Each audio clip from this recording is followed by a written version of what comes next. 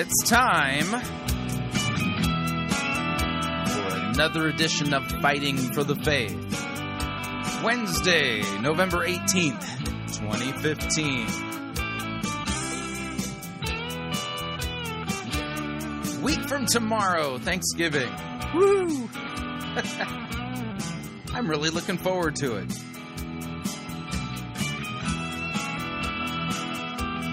A little bit of downtime. Much needed downtime.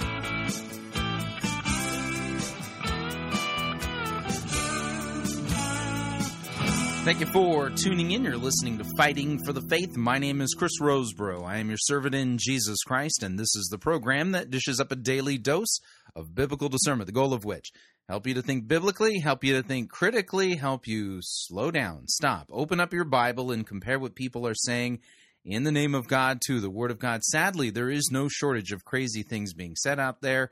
We take the time to slow down, stop, challenge what people are saying, put their statements or biblical-ish statements back in context in the Scriptures to see if it squares with what God's Word says. And what we end up doing is testing what the most popular pastors, preachers, teachers, conference speakers, self-proclaimed prophets, prophetesses, self-proclaimed apostles and apostolettes to see if they're actually teaching sound biblical doctrine or if they're twisting God's Word and generally teaching for shameful gain the things that they ought not to be teaching. That's kind of the general idea. And what we do once a week, we have what we call our light episode.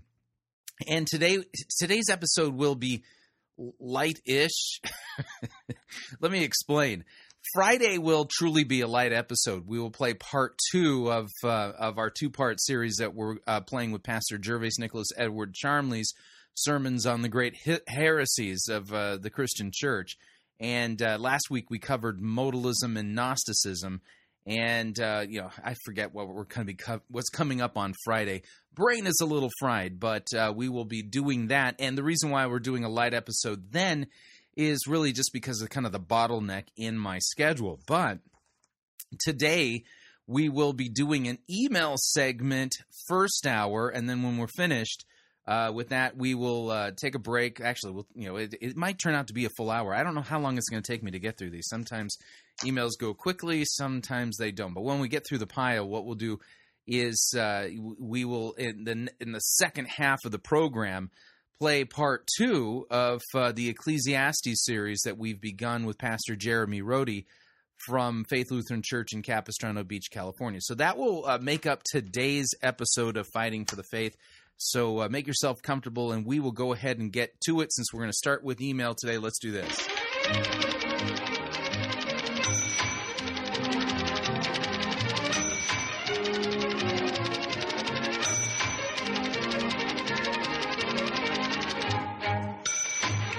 Yeah, that's right. We're going to begin. Email number 1 today comes from Pastor Gervais Nicholas Edward Charmley himself. He's a prolific emailer here at Fighting for the Faith, has been for many years. And he has sent me an email regarding the Jim Bakker show and Steve Strang. Here's what Pastor Charmley writes. He says, listening to your show from October 27th, I noted Jim Bakker and Steve Strang talking about the probability of past events occurring in regards to the probability of 2 consecutive stock market crashes happening on Elul 29. The problem with this is, of course, that it is a massive abuse of the mathematics of probability. You are supposed to use that to work out the probability of an event occurring, not the probability of an event that has already occurred. What do I mean by that? Well, let's take the obvious example. Horse racing. Obvious, since probabilities are used to set odds for particular horses winning a race. The odds of, let's say, a fictional horse called Shooting Star winning the Gold Cup at Ascot is 100 to 1. In horse racing terms, that's pretty unlikely. Yet, let's say that Shooting Star wins. Does that mean Shooting Star winning the Gold Cup is significant? Well, William Tapley would say so. But then he's William Tapley. He's a nut. In the same way, a stock market crash happening on Elul 29 is merely a coincidence, since an event has to happen on one day of the year if it's going to happen at all. The probability of it happening on that day is, in fact, irrelevant, since it is the same as the probability of it happening on any other day. Great email, Pastor Charmley. Thank you again for your fantastic contributions via email, as well as the sermons that you provide for us here at Fighting for the Faith. Next email comes to us from Jesus in Yuma, Arizona, and he writes, I have a few questions concerning predestination. Do Lutherans have the same view of this doctrine as the Reformed theologians, the Calvinists, do? And what is your understanding of Romans 9? And finally, what is your standing in the work of the Spirit regeneration in Old Testament people, for example, Abraham, who was enabled to receive faith? All right, real quick, Jesus, if you want to know kind of the, how do I put this? If you want to know the actual Lutheran doctrine as it pertains to predestination, you can find this in something called the Saxon Visitation Articles. Saxon Visitation Articles. You can find this at bookofconcord.org. And the Saxon Visitation Articles, they're written kind of tit for tat, if you would, against Calvinist particulars, all right? And so when it comes to the Lutheran doctrine of election, there's some very big differences between what the Lutherans believe regarding predestination and what the Calvinists hold regarding this. And let me read to you. For instance, Article 1 from the Saxon Visitation Articles says, Christ has died for all people as the Lamb of God, has borne the sins of the whole world. Yeah, so whereas the Calvinist says that Christ died not for all people, but only the elect. I mean, our doctrine of election basically says, listen, you got to understand this. Number one, Christ has died for everybody. And we would point to many passages in Scripture that bear this out, which the Calvinists end up having to, how shall I say this politely? They end up playing semantical word games to make it so that all and every doesn't mean all and every. Or whosoever doesn't actually mean that. It's kind of frustrating, if you know what I mean. Article 2, God created no one for condemnation, but wants all people to be saved and to come to a knowledge of the truth. Therefore, he commands all to hear his Son in the gospel. By the gospel, he promises the power and the working of the Spirit for conversion and for salvation. Conversely, we reject this idea that God created most people, or a group of people, for eternal condemnation and is unwilling that they be converted or saved. I'll read Article 4, and like I said, you can find these at bookofconcord.org. I'll put a link up to it with today's episode of Fighting for the Faith as far additional resources for follow-up.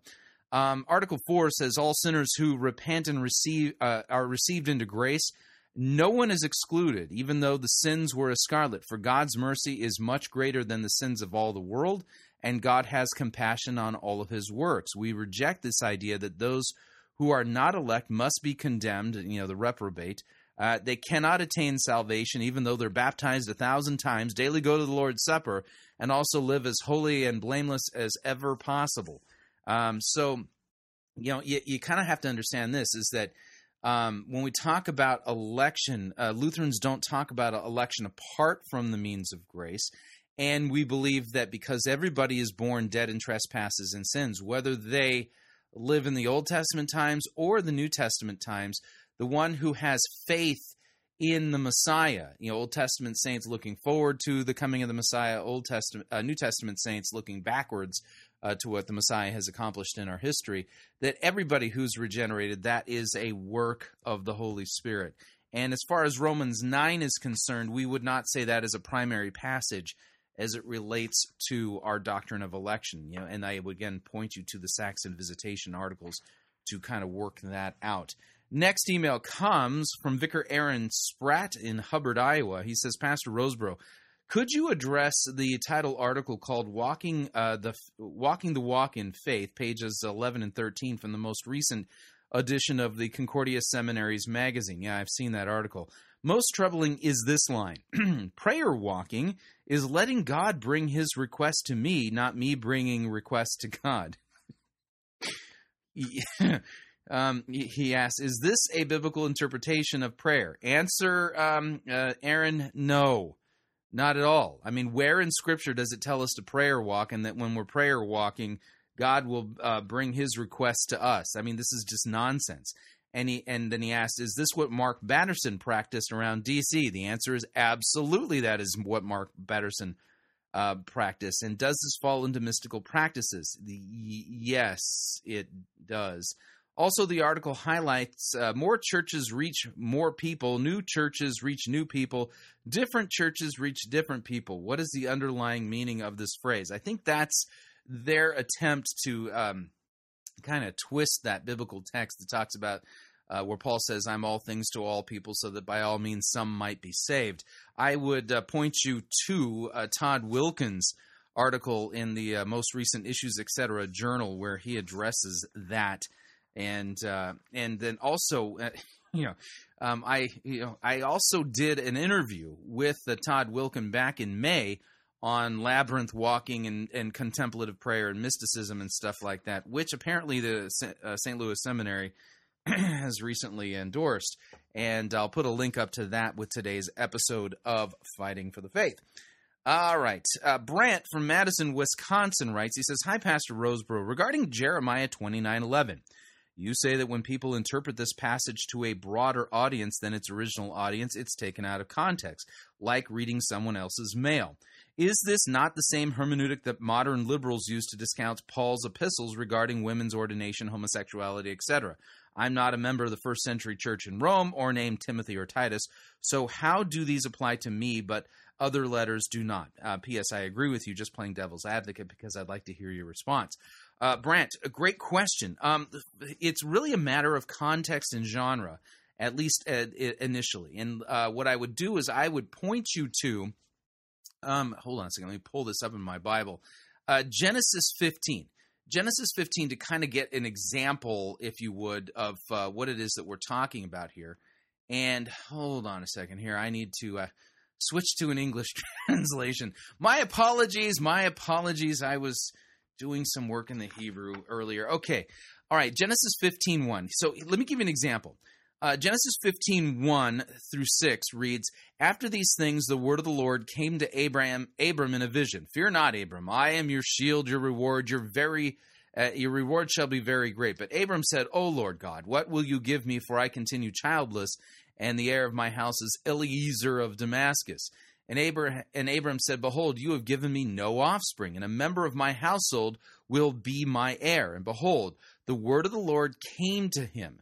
This man shall not be your heir, for your very own son shall be your heir. And he brought him outside and said, Look toward heaven and number the stars if you are able to number them. And then he said to him, So shall your offspring be. And he believed the Lord, and he counted it to him as righteousness. So here's the idea, is that here we have God directly revealing to Abram that his descendants are going to be as numerous as the sand of as the stars of heaven, right? If I were to if I then had a couple that attended our church up in Minnesota, up at Kongsvinger, and they were having fertility issues, I couldn't take them to this text and say, look, God says here that your descendants are going to be as numerous as the stars in heaven. And the reason why is quite simple, because that was a specific promise to a specific person at a specific time. Although it's recorded in Scripture, it is not a text that couples struggling with infertility can go to and claim their miracle and claim, well, God has promised me that my descendants are going to be as numerous as the stars in heaven. You just can't do that. Same with Jeremiah 29:11, by the way. And here's the idea, is that the people who are twisting Jeremiah 29:11 and turning it into a general promise are misusing the text, because it's not giving a general promise of our receiving from God prosperity and health. That's how they're reinterpreting it, okay? Instead, this is not some general promise for our receiving of prosperity and health. This is a specific promise to God, and the context dictates that very clearly. For thus says the Lord, when 70 years are completed for Babylon, I will visit you. I will fulfill to you my promise and bring you back to this place. So notice Jeremiah 29:10 makes it clear that God's speaking to the exiles of Babylon, giving them a promise that he's going to return them to Israel. after 70 years in exile, they will be permitted by God to return back to their homeland. And then he says, "For I know the plans I have for you, declares the Lord, plans for your welfare, not for evil, to give you a future and a hope."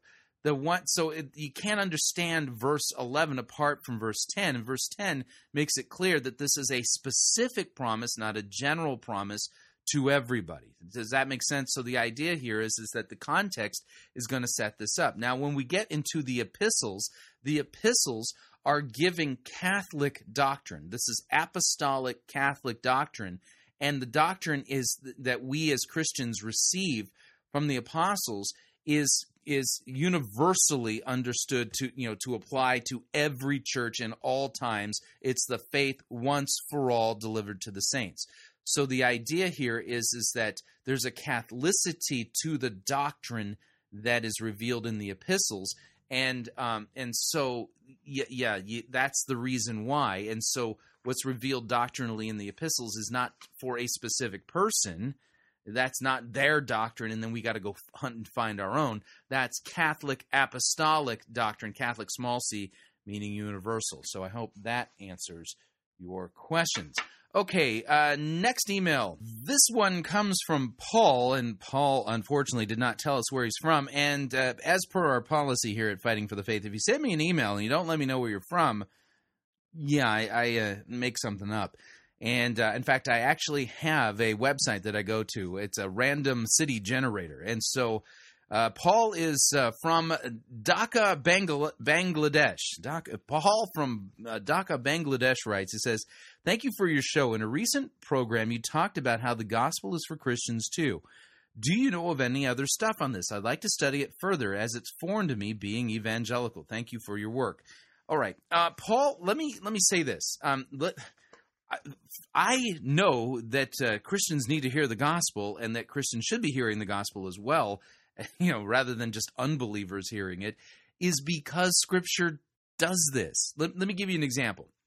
The Apostle Paul in Romans chapter 1 writes to the Christians in Rome, "I am eager to preach the gospel to you who are in Rome."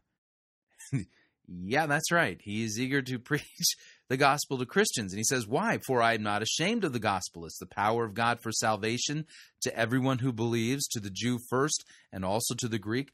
For in it, in the gospel, the righteousness of God is revealed from faith for faith, as it is written, the righteous shall live by faith." And when you read the epistles are chock full of the gospel being proclaimed and preached to none other than Christians. And see, when you pay attention to that, you'll realize, whoa, yeah, it's right there in Scripture, which I think is the reason why Paul says in 1 Corinthians chapter 2, verse 2, to the church at Corinth, "I decided to know nothing among you except for Jesus Christ and Him crucified." Catch that. I wanted to know nothing among you, to the Christians there in the church in Corinth, except for Christ and Him crucified. So the idea here is that, yes, we Christians need to hear the gospel too. And there's some good resources out there. And, for instance, the lecture by Dr. Rod Rosenblatt entitled The Gospel for Those Broken by the Church. We'll put a link up to that with this episode of Fighting for the Faith. And then I would also recommend the work of the website Christ Hold Fast. Another place where, they just go overboard in preaching the gospel to Christians. It's an important thing, but, it has its genesis really for real in the epistles. The epistles are written to Christians, and yet do a study. Read Romans, read Ephesians, read Colossians, read Philippians, read these epistles, and then note how much the gospel is proclaimed to you as a Christian, and you'll get the idea. There must be a reason why we Christians need to hear the gospel, and why Paul was eager to preach the gospel to Christians, because we as Christians need to hear it. And here's the idea, is that daily you sin much, and you need to hear that Christ has bled and died for you. And so Christian pastors, following the example of the apostles, preach for faith in Christ and trust in Him for the forgiveness of sins, and that is the wellspring then from which our good works flow. So over and again in evangelicalism, the gospel is in the rearview mirror. It's a rearview mirror gospel. By the way, another book that's worth looking at is the book by Michael Horton, Christless Christianity. Well worth a read. But in evangelicalism, it's rearview mirror it's rearview mirror gospel. Jesus and Him crucified. It's in the rearview mirror. That's the thing that got you into the fun park of works, and you'll never hear the gospel again. That is a supreme error, and we know this because the apostles constantly preach the gospel to Christians. All right, John from Issaquah, Washington writes. He says, "I'm a former Mars Hill Church youth pastor. Glad to be out. I've been listening to you on an average of about 3 hours a day for the last 4 months." Do you have yeah, I listen to myself record. That's a lot. My apologies. Anyway, he says I'm in sales, so I drive a lot. I'm well on my way to becoming a Lutheran because of you, and that's great news, by the way. He says, "I need your help. Your exposition of the Old Testament is amazing, and they do not sound anything like I used to read or listen to. You have given me eyes to point out errors in so many preachers and teachers. I'm reading a commentary on Jeremiah this morning. It is by some reform guy, and I'm realizing he's saying some of the things that are just plain wrong. Could you please recommend some good commentaries for the Old Testament? Any of your favorites will do. I would take any New Testament recommendations as well." Here's kind of the idea, is that I use, for the New Testament, I like Lenski's commentaries. They're fantastic. I also, Paul Kretzmann's popular commentary is just a great place to start off with. And Paul Kretzmann's commentary is available for free on the internet, kretzmannproject.org. As far as how I learned Christology and typology, I started to figure that out because of the way the apostles read the Old Testament, and then in my reading of the church fathers, that began to crack open and help. I can see then how the church fathers use typology in their reading of the Old Testament. But let me give you some books that I think might help you on this. The first is the Great Works of God, volumes 1 through 4 by Valerius Herberger. Yeah, I know, it's an amazing name. But yeah, the Great Works of God, volumes 1 through 4 by Valerius Herberger. Fantastic sermons that kind of also show this typology. Another one, by the way, John, if you have Logos, if you have the Logos software, look for this as a personal book, because somebody put this together and you can make it a personal book in your Logos software. The name of it is Christology of the Old Testament by Ernst Wilhelm Hengstenberg. Ernst Wilhelm Hengstenberg. And the name of the book again, Christology of the Old Testament. It's multiple volumes, but somebody had put it together, Word documents that you can make into a personal book in the Logos software. Well worth the download, and I mean, just fantastic read. Another good resource is the Ancient Christian Commentary series. Again, fantastic because as you're working through a biblical text, they give you some of the kind of high water marks in the writings of the church fathers and how they understood a text. Another great place to kind of begin to unpack the typology.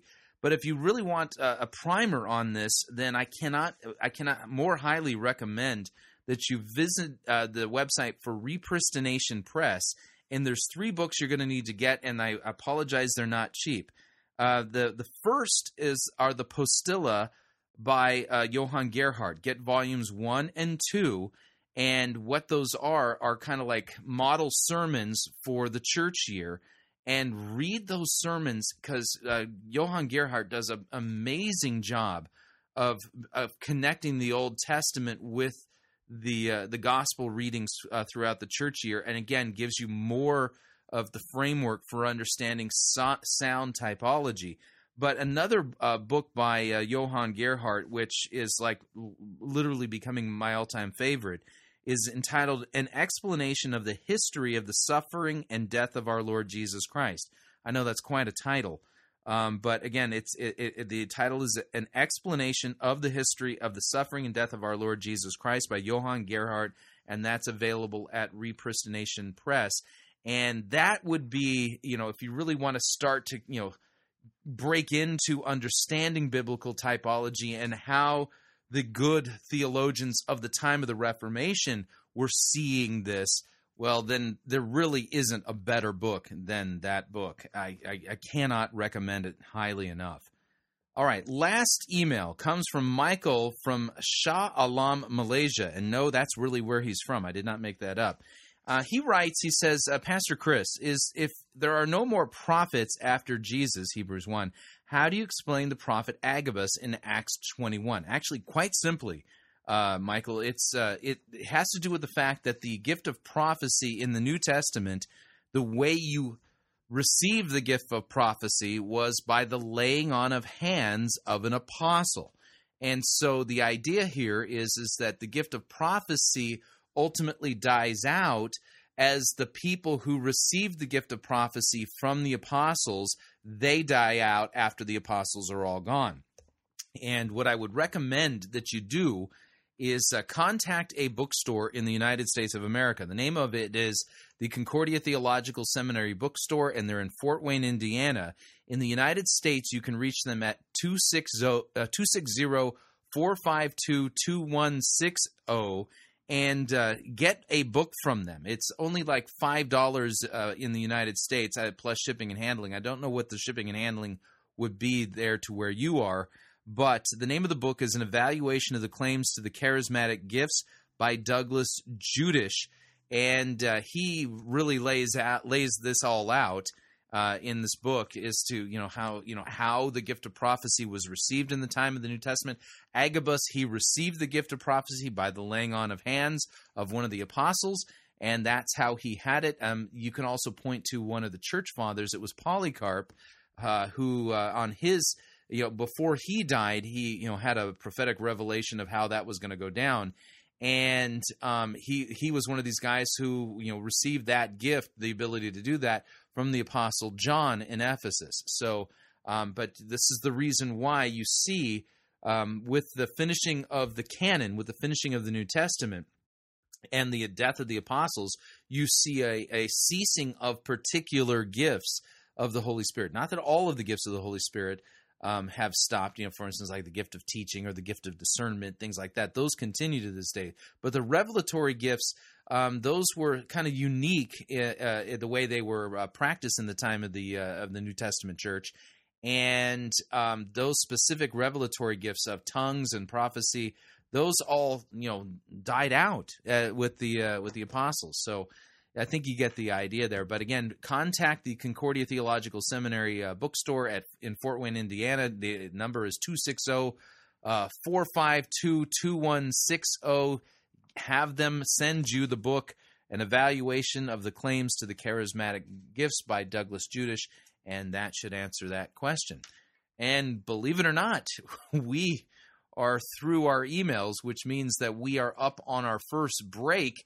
And if you'd like to email me regarding anything you've heard on this edition or any previous editions of Fighting for the Faith, you can do so. My email address is talkback@fightingforthefaith.com, or you can subscribe on Facebook, facebook.com/Pirate Christian. Follow me on Twitter, my name there, @Pirate Christian. Quick break.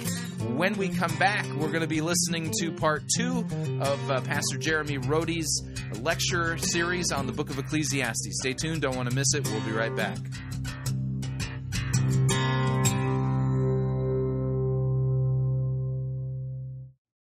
God doesn't need your good works. Your neighbor needs them. You're listening to Fighting for the Faith. You're listening to Pirate Christian Radio. We'll be taking your false doctrine now.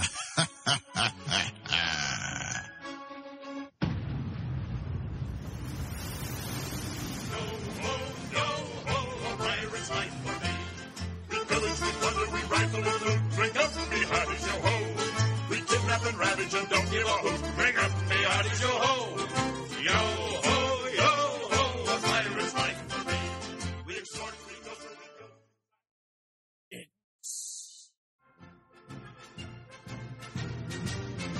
My Monty Python's Flying Circus Church.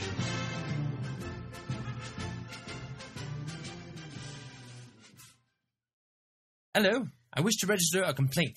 We're closing for lunch. Never mind that, my lad. I wish to complain about the sermon that I purchased a day ago from this very boutique. Yes. What's wrong with it? Tell you what's wrong with it, my lad. It's a dead sermon. That's what's wrong with it. No, not possible. You just preached it wrong. Look, matey. I know a dead sermon when I preach one, and I know that the sermon I preached yesterday was certainly dead.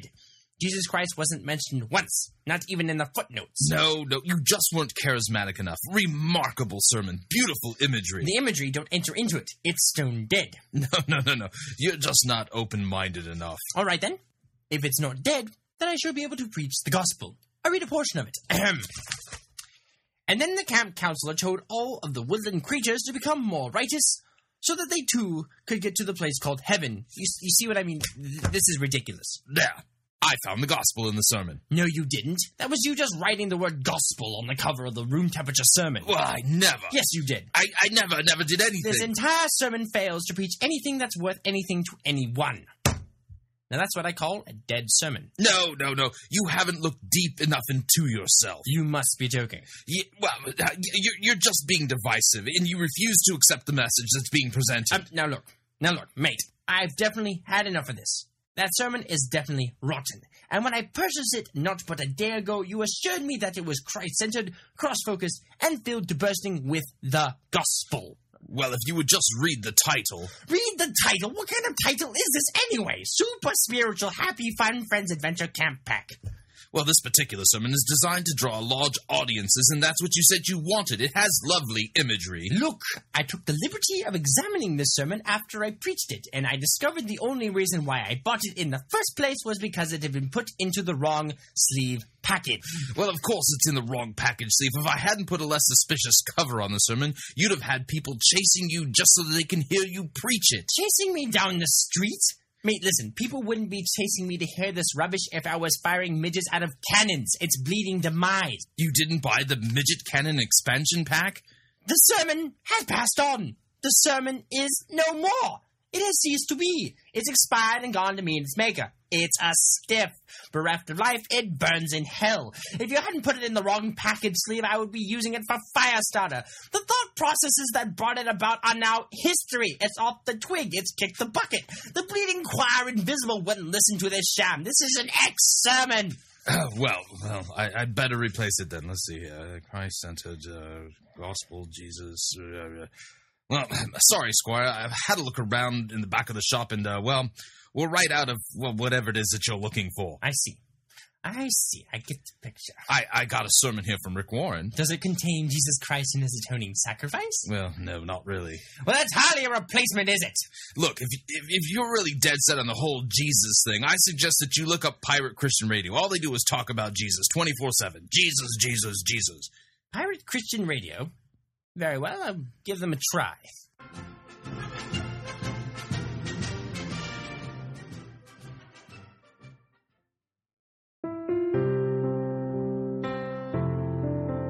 This is Dr. Curtis Lyons. I am the presiding pastor of the American Association of Lutheran Churches.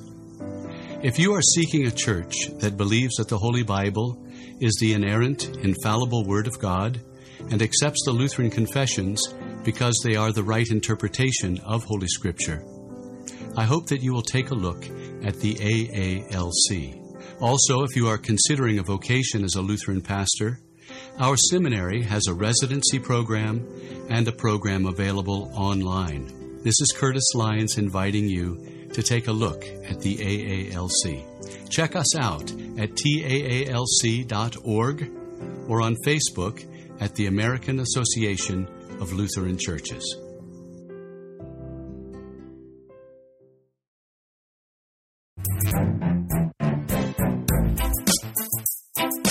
Every summer for the past 15 years, youth have been immersed in the waters of their baptism at Higher Things conferences. On January 2nd, we invite college students and young adults to the campus of Concordia University, Chicago for an evening spent drinking from the fire hose of the gospel. This unique Higher Things Lutheran Unconference will begin with a service of Vespers and end with evening prayer. In between, 7 incredible Lutheran pastors will take the stage for just 20 minutes each. A sit-down dinner will be provided with a Q&A session with a speaker panel. Registration is just $100 per person. Go to higherthings.org for more information. That's higherthings.org.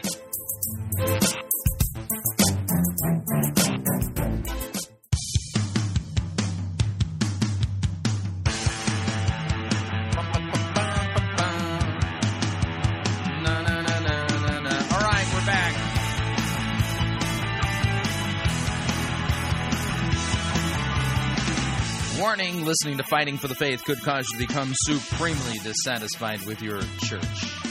Yeah, it's been known to happen because, well, we give you sound doctrine here and many churches don't.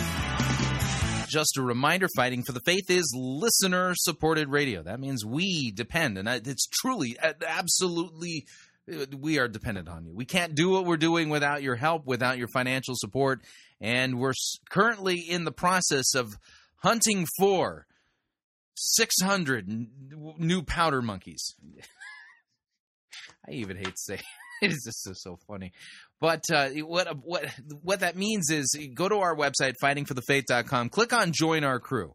And Powder Monkey is the lowest rank member of our crew. We got Powder Monkey, Gunner's Mate, Master Gunner, Quartermaster, and the monthly automatic monthly contributions go up, different amounts, and we're looking for the equivalent of 600 new Powder Monkeys so that we can, continue to offer what we're doing here and expand. We have some plans for expansions here, but we work off we got to pay for things cash rather than put ourselves in debt kind of way of operating. Yeah, we run a financially tight ship here at Pirate Christian Radio and Fighting for the Faith. So if you don't already support us and you're not already a member of our crew, please join our crew. We truly can use your help. And, of course, if you would like to make a one-time contribution, you can do so by clicking on the donate button, or you can pull out one of those analog things called a checkbook. Yeah, I still use those. Isn't that weird? Yeah, a lot of people do the digital thing. I actually write mine. But anyway, if you would like to do it the analog digital way, analog way that I do it, make your check payable to Fighting for the Faith and send it to Post Office Box 13344, Grand Forks, North Dakota, zip code 58208. And let me thank you for your support. We truly cannot do what we are doing here without it. All right, here is the balance of today's episode of Fighting for the Faith, lecture number 2 in Jeremy Rohde's series that he's taught on the book of Ecclesiastes. Here we go. Good morning, everyone. Good morning. Welcome back to Ecclesiastes round 2. So we've been looking at Ecclesiastes, and we've been discussing that this issue, that Christians today are busy shouting the answer to a people who don't know the question. And Ecclesiastes is the question. In a world that's oversaturated with information and technology and noise, the signal, right? The internet, TV, your phone. They used to be left in your house, attached in your house, now is attached to your hip and everywhere you go. You can get service out in the wilderness even, so that even while you're seeking solitude, you still have your phone, you still have the whole world connected to you. In a world that's full of noise, what Ecclesiastes means to do is create silence. Silence. So Ecclesiastes silences our busyness and asks deeper questions. In fact, questions that our busyness and our pleasures tend to hide. Those deeper questions of what is the meaning and purpose of your life? What is the greatest good? What should you devote your whole self, your time, and all your energies to? What are you devoting those things to presently? Etc. So, Solomon lines out for us 5 different pursuits. And again, none of these are wrong in and of themselves. The first pursuit is wisdom. In fact, he tries each one of these. The second is pleasure. The first is a pursuit of wisdom, of knowledge, of the heights of reason and human intellect, learning. The second is pleasure, not in an unsophisticated caveman sort of way, but rather seeking pleasure, seeking that which is distinctly good from that which is not. Seeking to live life in a way where one pursues the good things, distinguishes between those that are good and those that are excellent, and that's an entire pursuit, an entire way of life. The third is greatness, which involves wealth, but also power. And greatness can take on many forms, but it's not the idea of tying yourself to greatness is money or greatness is wisdom. It's rather devoting yourself to becoming a great person, whatever that may be, and devoting yourself to a great cause, whatever that may be. And again, if this is at all familiar to you and you have a background in Saddleback Church, it's because that's exactly what you're taught Christianity is, the pursuit of greatness. In Ecclesiastes, that's just one of the 5 pursuits, one of the 5 toils. Nothing inherently wrong with it, but in the end, it's not the answer. Okay, the fourth is surprising, philanthropy, altruism, living your life for others. Remember last week we talked, what is it? What are you living for? And some people would say, I'm living for my kids. Everything I'm earning is basically going to go to them. I'm around to support them. I'm living for my kids. What does their life mean? Solomon says, vanity. Vanity of vanities, says the preacher. Vanity of vanities, the all is vanity, including the lives of your children. So even if you push it off a generation, so to speak, and say, I'm living for my children, you're still living for vanity, which is to say that even philanthropy, even altruism, even a self-sacrificial life, ultimately is a toil that comes out as vanity. Again, there's nothing wrong with living that way, but realize its limitation. It's not the end-all, be-all. It's not the meaning of life. Solomon himself tries each of these: wisdom, pleasure, greatness, philanthropy, and last but not least, religion. Religion itself, as a way of life, is only a pursuit, only a toil, and ultimately, in the end, it also is vanity. So what Solomon is doing is posing the question, what is the meaning of your life? What is the greatest good? What is the thing that you ought to pursue? And he is taking the collective wisdom of mankind, and he applies himself to each of these. Not sitting in his throne room, not academically. He actually details how he tries to live each one of these toils or pursuits. He puts on wisdom and sees where it takes him and realizes that it doesn't answer the question, what is the greatest good? What gives your life meaning, purpose, and value? Wisdom doesn't answer it. Pleasure, which he tries, doesn't answer it. The pursuit of greatness, building lots of awesome stuff, doesn't fulfill it, doesn't answer it. Neither does philanthropy and neither does religion. What does? Now, do you see how Ecclesiastes is asking the question to which Jesus is the answer? Asking the question, the more three-dimensionality you understand in the question, the more three-dimensionality you'll understand in the cross of Jesus. Okay, so we were looking at the text last week, and his opening statement, chapter 1, verse 2, is simply that the all is vanity. And then he goes into this, and he also introduces this, very important in verse 3. What does man gain by all the toil at which he toils under the sun?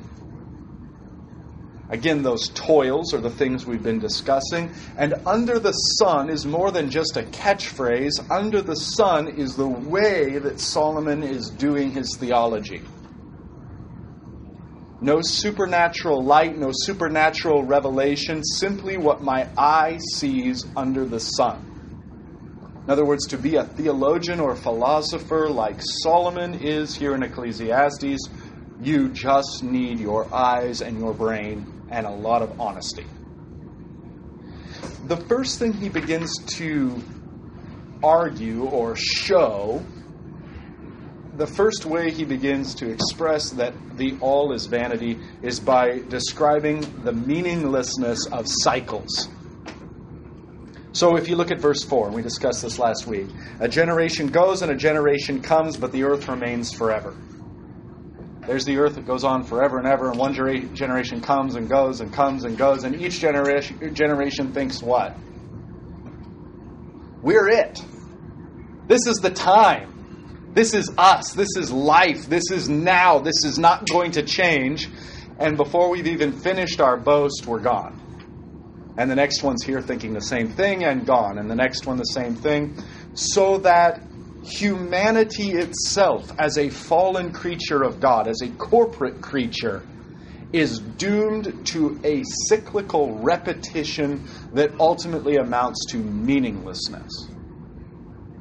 Now, Solomon was way ahead of the modern philosophers and the modern way of thinking. Prior to the world wars, we are marching toward utopia. Yes, it's generation after generation, but you don't understand. Those generations are building on each other. It coincides with the theory of evolution. We are, as a race, evolving. Okay, there's this minor setback called the war, the Great War, but it's the war to end all wars. This is it. We'll do this thing, and then we will have arrived. Right? The age of Aquarius. And then comes World War II. And the end of this idea that the generation after generation are building to something great, that we're all standing upon each other's shoulders, reaching into the sky like some sort of human version of the Tower of Babel. Gone. Destroyed. And what slips in that vacuum is postmodernity that we're dealing with today. The point is, Ecclesiastes was written long before the theory of evolution, long before modernity, long before those ideas that have been so prevalent in our recent history, and he already undercuts them. Generation comes and generation goes and generation comes, and it's vanity. It's meaningless. So the human race is not evolving. I said, well, yes, we are. We have iPhones now. Yeah, that's true. Okay. The human being, picture him. There we are, the whole corporate mass of Adam, the fallen human being. There we are, and you put it on fast forward, right? And what do you see? You see nothing. You see a papyri. Okay, you see the papyri go away. You see an iPhone, right? What do you see? You see a spear. He's killing people with spears, killing people with animals. Okay, that goes away. He's got a nuclear bomb. But what stays the same? The man. Yeah. We engage in a race like every other creature in microevolution. A flower may change its color over time, or gnats may grow longer wings, or whatever it is, right? But the flower still remains the flower, and the gnat still remains the gnat, even though it adapts in a horizontal sort of way. It never changes into something it's not, in a vertical way. And the same is true for humanity. We may move from the papyrus to the iPhone, from the spear to the nuke, but think about it. That's a horizontal change. We haven't become something we weren't before. We are still the same fallen race, the same fallen man. And that's all included in this point that the Holy Spirit speaks through Solomon. Okay, so that's how it is for human beings. How is it for the world, the cosmos, the solar system? Verse 5, the sun rises and the sun goes down and hastens to the place where it rises. See the cycle? It goes up, it goes down, it goes back around. It's just the endless cycle of the sun. The whole solar system is preaching Ecclesiastes to you every day. The daily grind isn't something people invented. It is literally written into creation. Day and night and day and night and day and night. And again, we talked about how merciless it would be if we had no months, if we had no years, if we had no weeks. If it was, what is today? I don't know. Today is Monday. Today's the day I'm grumpy. Okay, it's Wednesday. It's hump day. It's Friday. Thank God it's Friday. It's Sunday. I go to church. Look at the wonderful variety. But what if we didn't have that week? What if we stripped that construct away, so to speak, and it was just one day after another after another? What day is it? Monday, Wednesday, or Friday? What are those? It's just the endless march. Okay, so the solar system speaks of an endless march. Even the week, we'll allow ourselves that, speaks of an endless march, just repeating and repeating. And the month the same, and the year the same, the seasons the same, endless repeating, endless repetition. And where does the world go? What changes? What moves? What happens? Where is meaning or purpose? The all is vanity. Peter Kraft makes the point that this is modern man's greatest fear.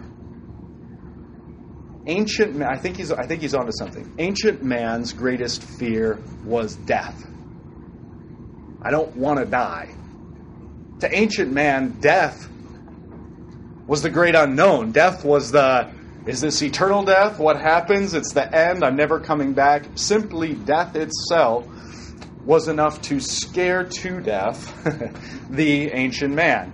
Now we're not so frightened of death. We're not so frightened of death. We're fairly convinced that there's something on the other side. Those who have, quote-unquote, come back from the dead tell us there's a warm, fuzzy ball of light that loves everyone. It's not that much to fear. I mean, it's a fear, but it's not the fear. Medieval man doesn't so much fear death, he fears hell. This is particularly true. I should say that all this is particularly true in the West. In the West, medieval man fears hell. He is not so afraid of death. Death is just part of it, but what comes after death could be a heck of a lot worse. A heck of a lot worse. It can make death look like a piece of cake. Hell is what medieval man fears. And now we are so enlightened we don't fear hell because we don't believe it exists. Love wins. Right? Rob Bell. We don't believe that hell exists, or if we do, only the really, really bad people go there. Hell is pretty much populated by Satan and Hitler and the other political party, and that's it. That's it. Not a lot of people in hell, not much to be afraid of. Plus, God's the good guy in the sky. I'm a good guy. Can't have that big of an issue with me, right? He's like the great-grandfather. You know, when you were growing up, did you ever fear your grandfather? I never did. I never feared my grandfather. My grandfathers were always kind to me. That's the beautiful and blessed vocation of a grandfather. My father, oh man, did I fear. Isn't it fascinating that God never says to us, or Jesus never teaches us to pray, "Our grandfather who art in heaven." God is not once described in the Bible as being our grandfather. That's not the relationship He has with us. Grandfathers are kind and wink and don't think anything bad is going to happen. And they have that luxury because Dad is sitting there losing his hair, right? Because Mom and Dad are there. It's their job to make sure that the stuff doesn't happen. They're bearing the burden, freeing Grandpa up. Well, God describes Himself as a father because He cares. He disciplines. He cares at that deeper level, at that more profound level, that a grandfather would only care that way if he had to. Okay?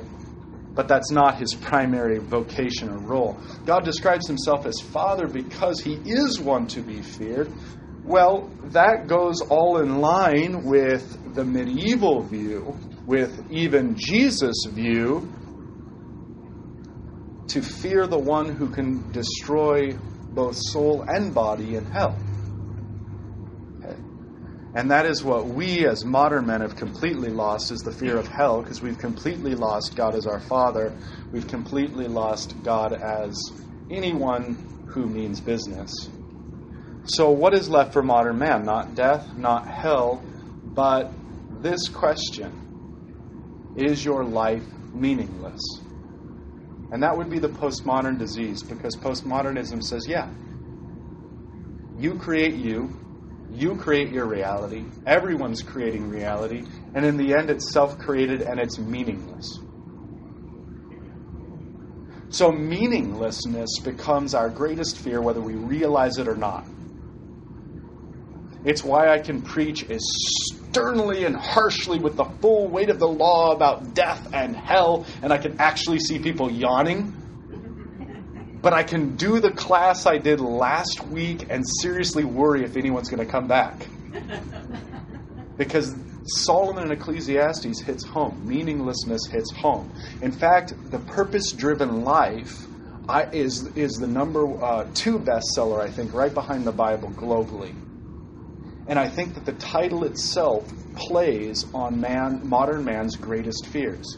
It promises you that there is a purpose, a meaning. So for all of its self-contradictions and terrible theology, and it's all about God in the first page, and then the next 300 pages it's all about you. Okay, for all of that, the one thing he's tapped into is the title and the idea that modern man's biggest fear is purposelessness, meaninglessness, vanity. Okay, so the more we study Ecclesiastes and the questions being asked, the arguments being posed, the more we're looking into that black abyss of our own deepest fears as postmodern human beings. All right, so the generation, mankind, goes in cycles going nowhere. The sun, the solar system, our experience of days goes in a cycle, goes nowhere. Then verse 6, the wind blows to the south and goes around to the north. Around and around goes the wind, and on its circuit the wind returns. Doing what? Accomplishing what? Nothing. It simply cycles about. So that all you have to do is go out into nature, put your cell phone down for 2 seconds, listen to the wind, and Ecclesiastes is preaching to you. Watch the wind blowing the trees and say, where did it come from? Where's it going? How long have I been blowing? Long before you were ever even born. How long will I be blowing? Long after you are gone. I've been blowing for millennia. I'll be blowing for millennia still. What will you be doing, wind? Nothing. What will you be doing, Pastor Rhodey? You'll be dead. Okay? The wind blows and blows in cycles and circuits and is meaninglessness. Likewise, verse 7, all streams run to the sea. They appear to have a point. Follow a stream long enough, you're going to get to a sea. Appears to be going somewhere.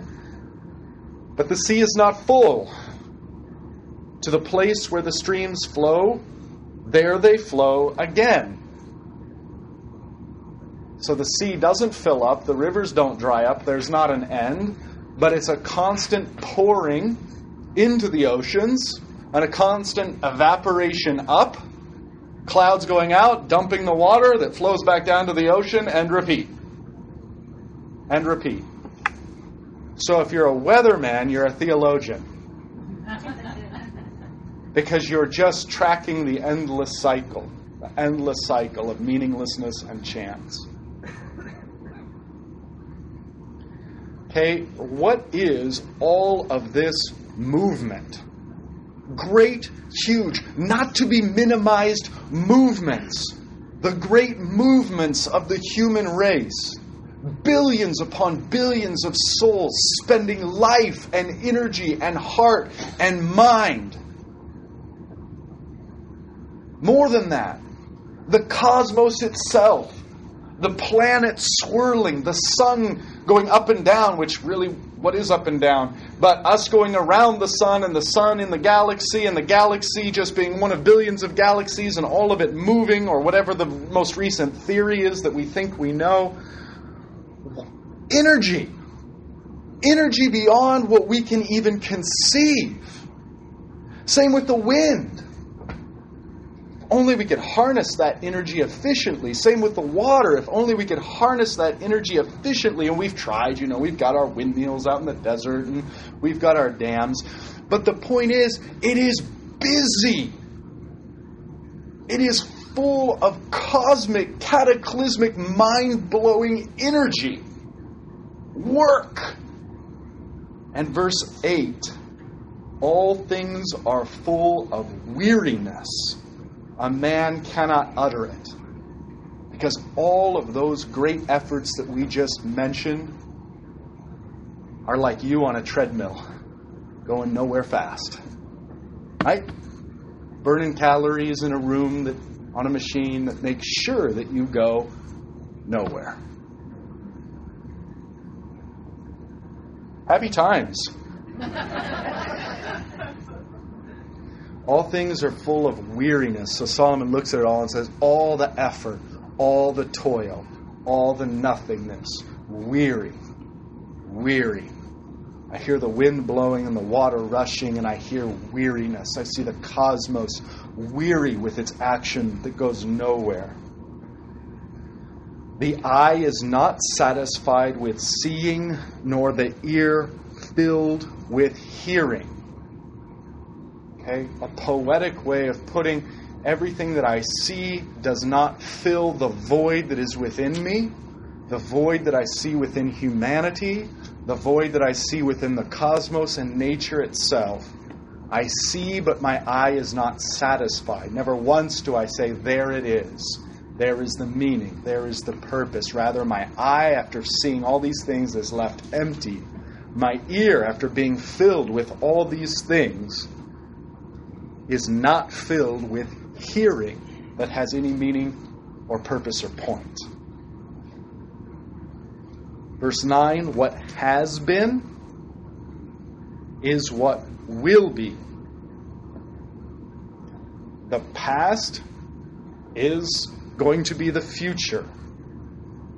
And what has been done is what will be done. And there is nothing new under the sun. What you hear under the sun leaves you empty. What you see under the sun leaves you empty because you're looking at it and it's all empty. It's all expenditure for nothing. So in the tech world, there's great passion and excitement. Look at all of the new innovations. Look at the explosion. Look at the passion. We want people to make stuff, to make life better, to further and advance what we can do and what we can enjoy. Why? There's nothing wrong with that in itself. That's not the criticism. The criticism is why and where does it go? To which people will stare at you dumbfounded. Dumbfounded. Okay, that's a decent place to pause for questions or comments. Are there any?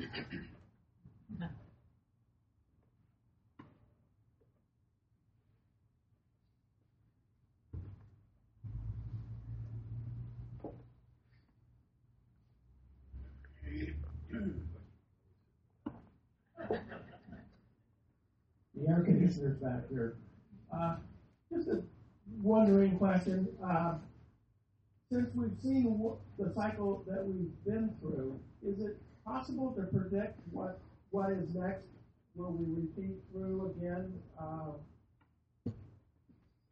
Or is it just a comment on that? Yeah, I don't know that there's any prediction. I don't think I see anything like that in Solomon and Ecclesiastes. My own wit and wisdom is you just watch the pendulum swing back and forth. Basically. You know, you see the day become night and the night become day. Back and forth throughout time. What's that?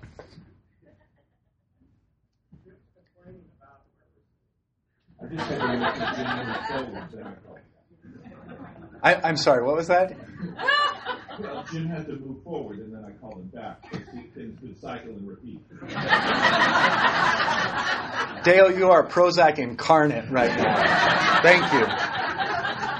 What do you do with the person who says, okay, so, things just go over and over again. You know what? I like what I do. I'm just having the pleasure of the moment. That's my meaning.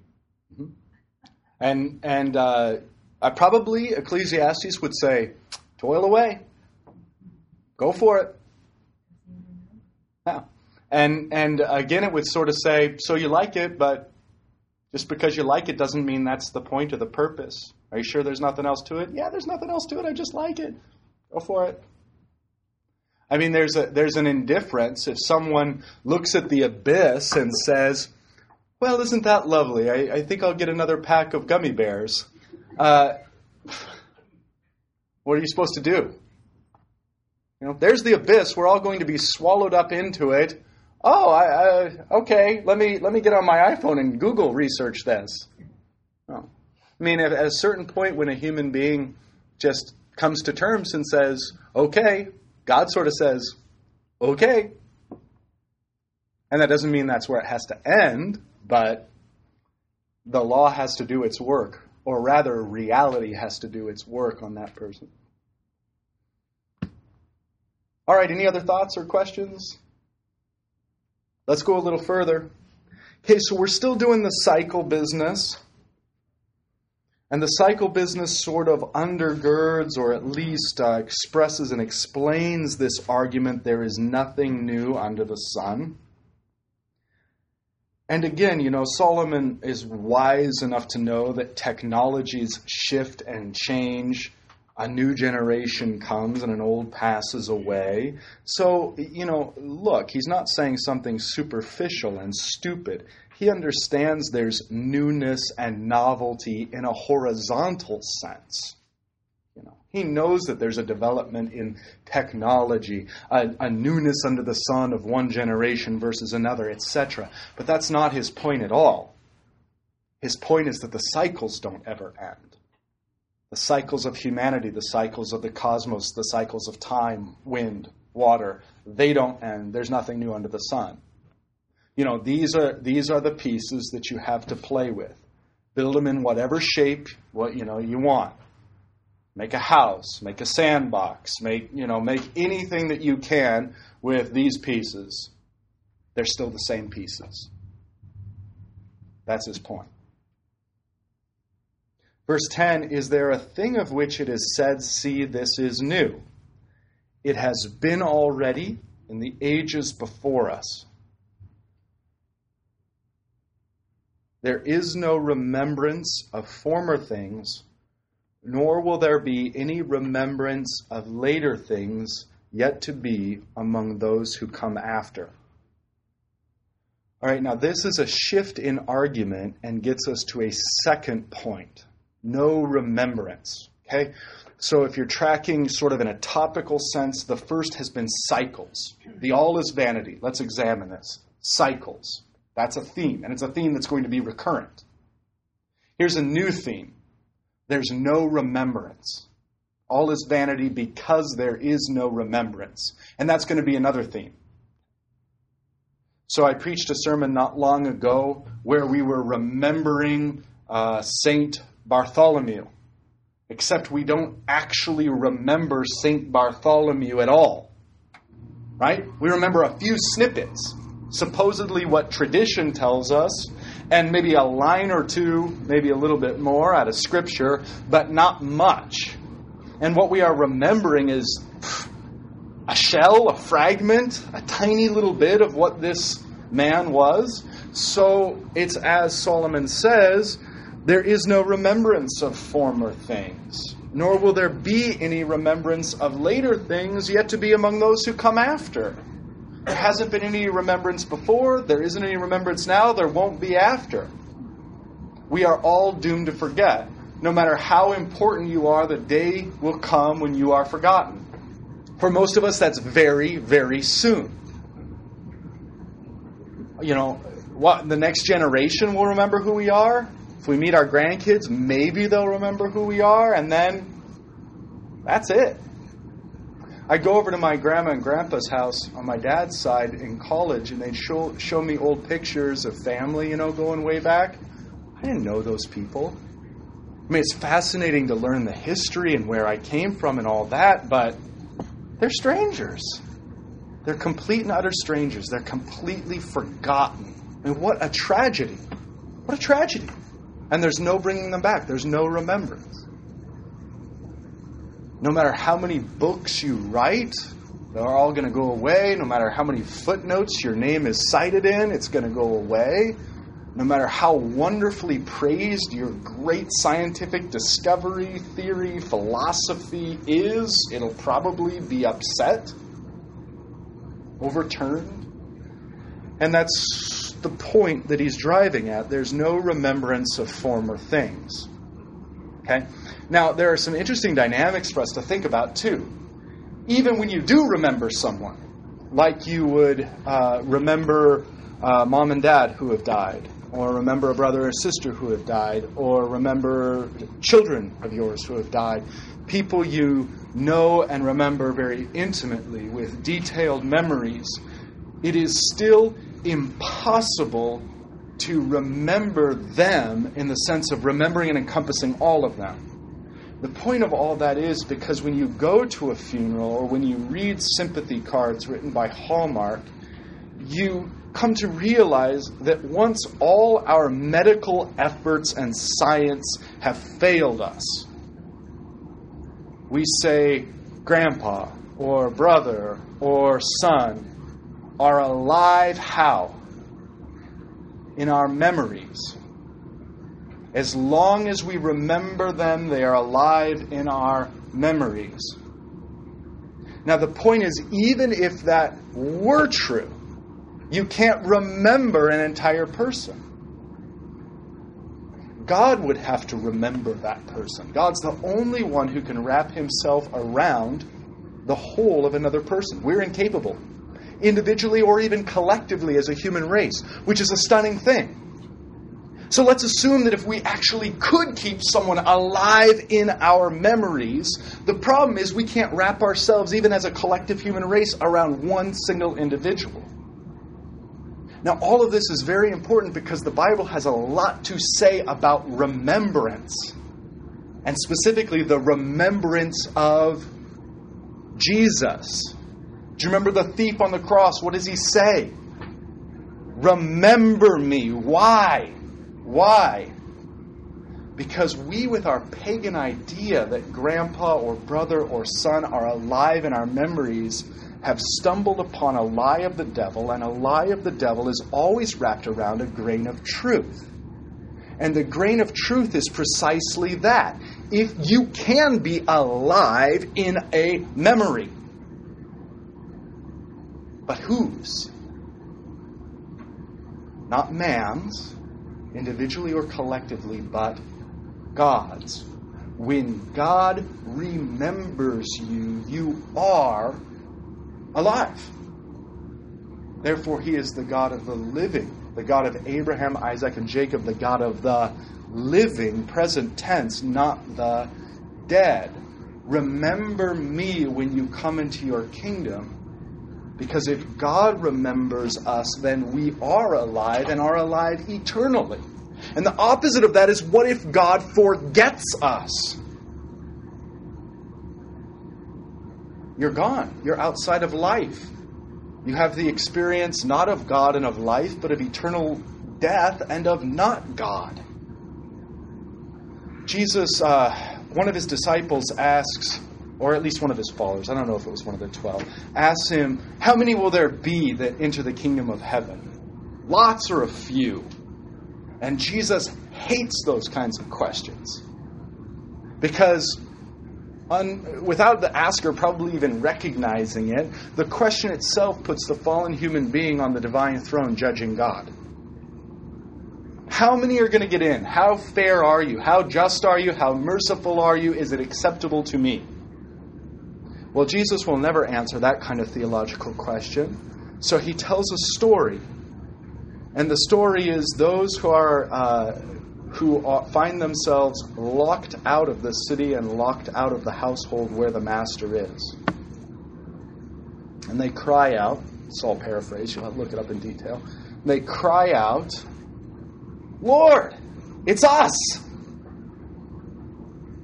You ate with us. You drank with us. You are in our city, in our homes. We know you. You know us. And what does the master say? I never knew you. I don't know who you are. Now, most certainly he did, because he ate with them and drank with them in their cities and in their houses.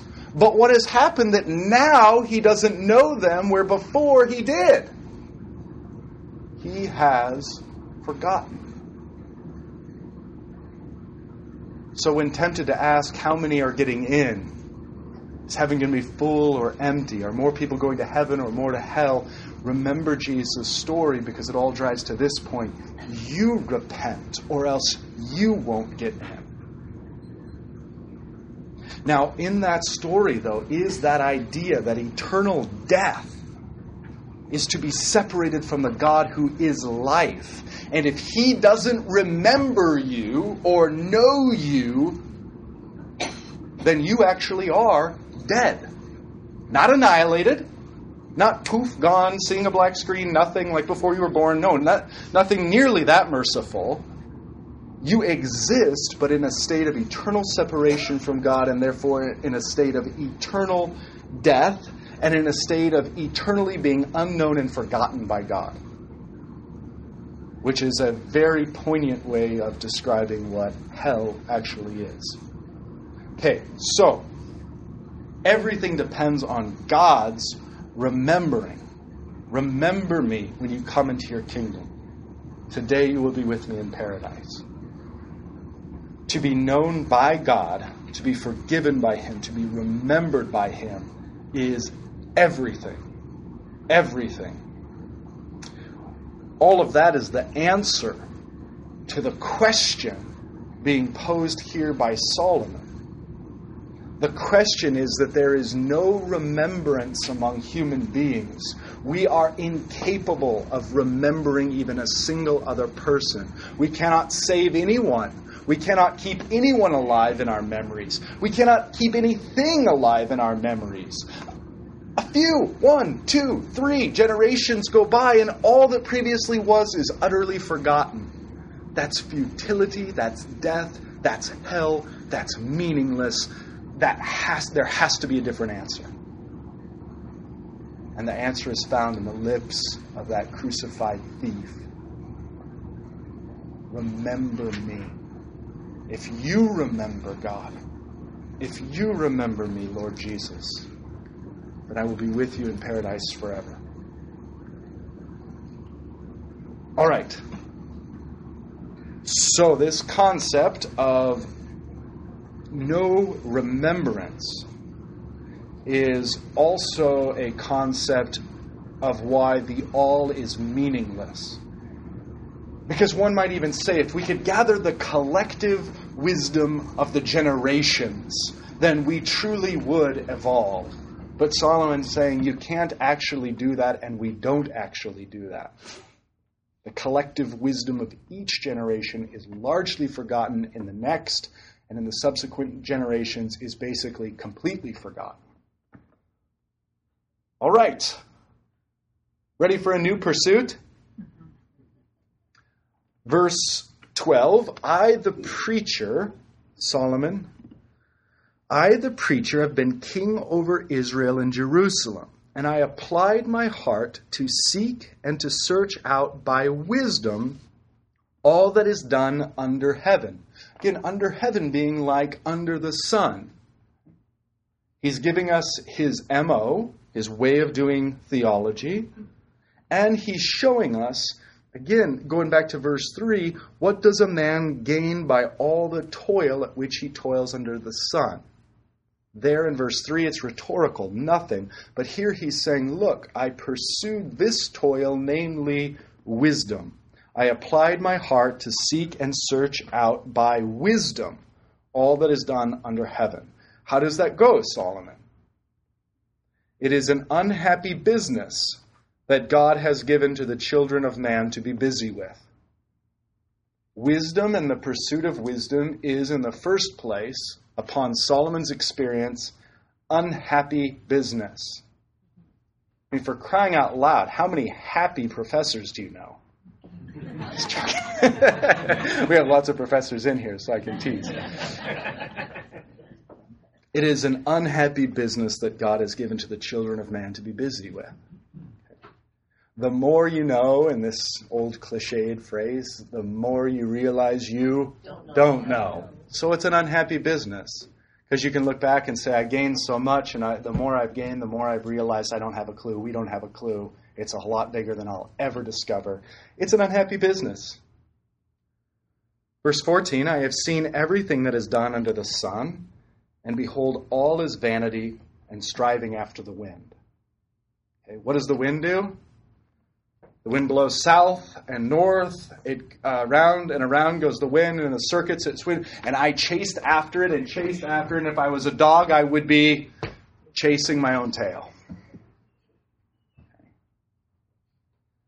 So wisdom is a toil. Now, it sounds like he's dissing wisdom as a pursuit outright. He's not. He's explaining the limitations that he found when pursuing wisdom as the ultimate good, as the meaning of life. Friends, the meaning of life is this: to pursue wisdom, to better yourselves, to participate in the great collective that is the human race, compiling its wisdom and knowledge and passing it on and evolving and doing great things. Okay? What he's doing is saying it's not that great. Pursue it, it's not wrong, but it's an unhappy business.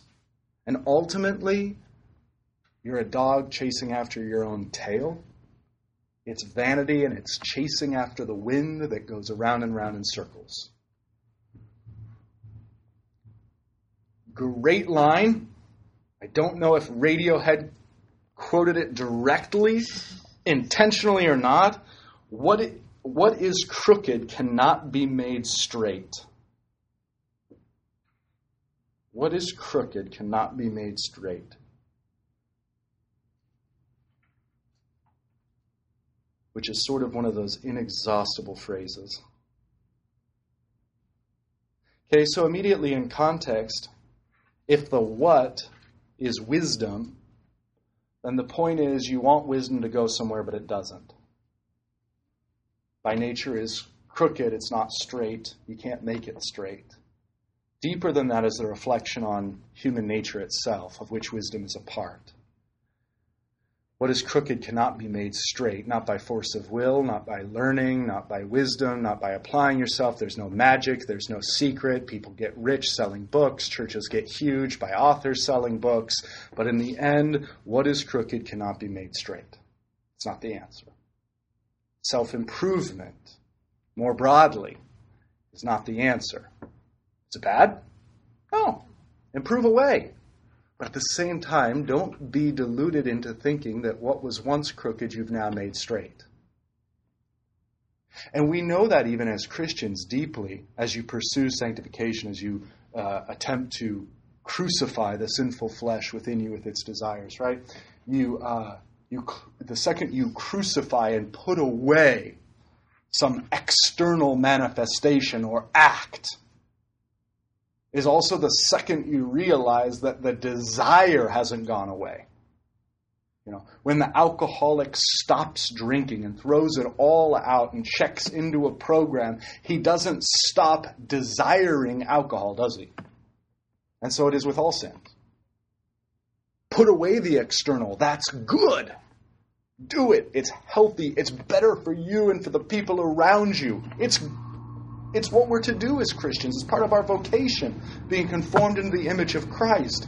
And yet, what is crooked cannot be made straight. Realize that the only thing that is going to make you straight, because you are actually crooked, is for you, the crooked creature, to be put to death and raised new as the straight creature in the resurrection of the dead. In other words, the ultimate and only answer is for us to be crucified, buried with Christ, and raised with Him. Otherwise, what is crooked cannot be made straight. And what is lacking cannot be counted. Which again is sort of an inexhaustible thought. But it's the idea that, in part, that we human beings are so focused on what we have or what we can do that we don't realize the great void, the lacking that cannot be counted. Right?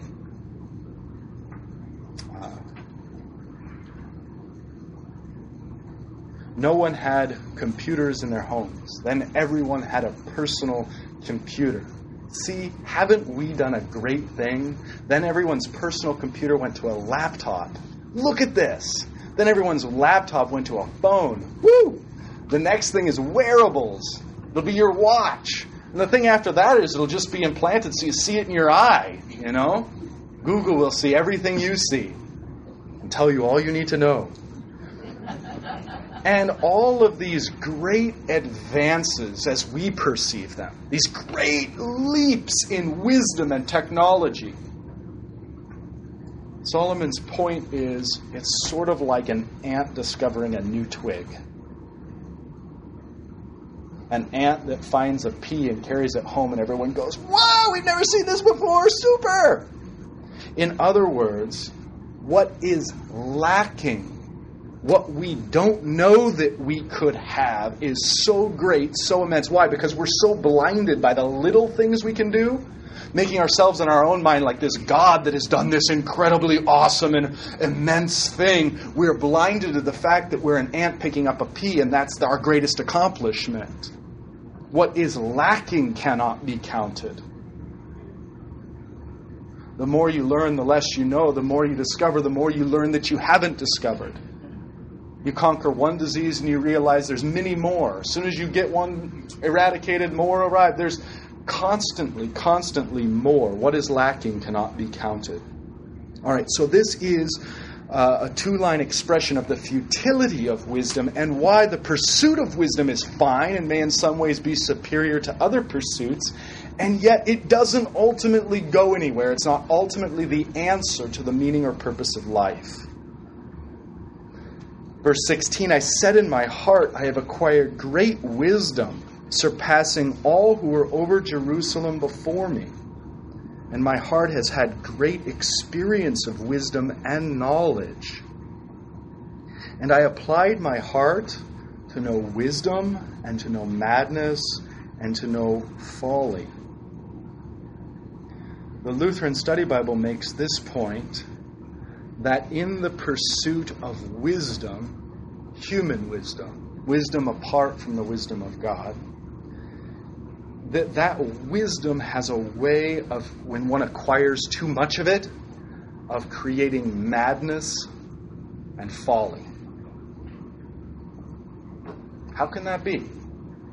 How can that be? Some of the greatest philosophers who reject outright the wisdom of God, but pursue the wisdom of reason, the wisdom that human beings can accomplish to its utmost, also become mad.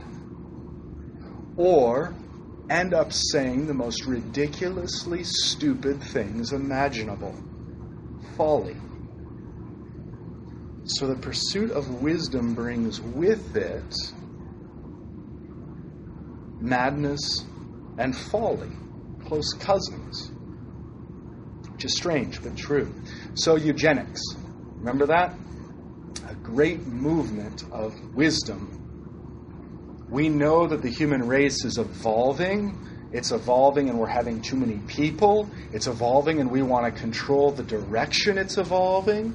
We want it to evolve in this way and not another way. How are we going to do this with the knowledge we have and the technology we've gained? Prophylactics, birth control, in some countries designating those who are weak and to be culled out, who are not either fit for breeding and propagating the human race in its upward track, or have no business at all being part of the human race. This whole movement is created by wisdom, and it brings nothing but madness, folly, and atrocity to the human race. What is it that brings wars and conflicts to the earth? We say, oh, it's just the stupidity of men. If women ruled the world, then we wouldn't have wars. Well, it's not the stupidity of man. It's precisely the opposite. I mean, the people in the Pentagon, in the secret room, deciding who's going to get the next smart bomb aren't going, They're not stupid. It's wisdom. It's the height, peak, and epitome of human wisdom that leads us into violent encounters with one another, that leads us into folly and madness of all sorts. We call it stupidity, but that's actually inaccurate. It's wisdom that is also madness and folly. Okay, verse 17, and I applied my heart to know wisdom and to know madness and folly. They're all the same. I perceive that this also is but a striving for the wind. For in much wisdom there is much vexation. And he who increases knowledge increases sorrow. Which I think is just observably true. People who have experienced enough of life, drank deeply of it, thought deeply of it, carry with them a certain gravity, a certain seriousness. Because why? Wisdom brings with it vexation. The increase of knowledge increases sorrow. So, again, Solomon's point, his larger argument is pursue wisdom. It's good for you to pursue wisdom. It might even be superior than other toils and pursuits. But know that it comes with a curse. It can't be the greatest good. It can't be the ultimate answer because in and of itself it brings vexation and sorrow and unhappiness and ultimately causes one to strive after the wind, chase one's own tail in circles. Okay? Questions or comments? Very quickly. We can take one or two if there are any. Next week, we move with Solomon from the pursuit of wisdom to the pursuit of pleasure. Pleasure. But again, not the crass, like, me caveman, we want a cheeseburger. But the pursuit of pleasure as an art and a science and as a way of life. And we'll see that it, too, does not quite answer the question, what is the meaning and purpose of your existence in life? The Lord be with you. So what'd you think? Love to get your feedback. If you'd like to email me regarding anything you've heard on this edition or any previous editions of Fighting for the Faith, you can do so. My email address is talkback@fightingforthefaith.com, or you can subscribe on Facebook, facebook.com/Pirate Christian. Follow me on Twitter. My name there, @Pirate Christian. Until tomorrow, may God richly bless you in the grace and mercy won by Jesus Christ, his vicarious death on the cross, for all of your sins. Amen.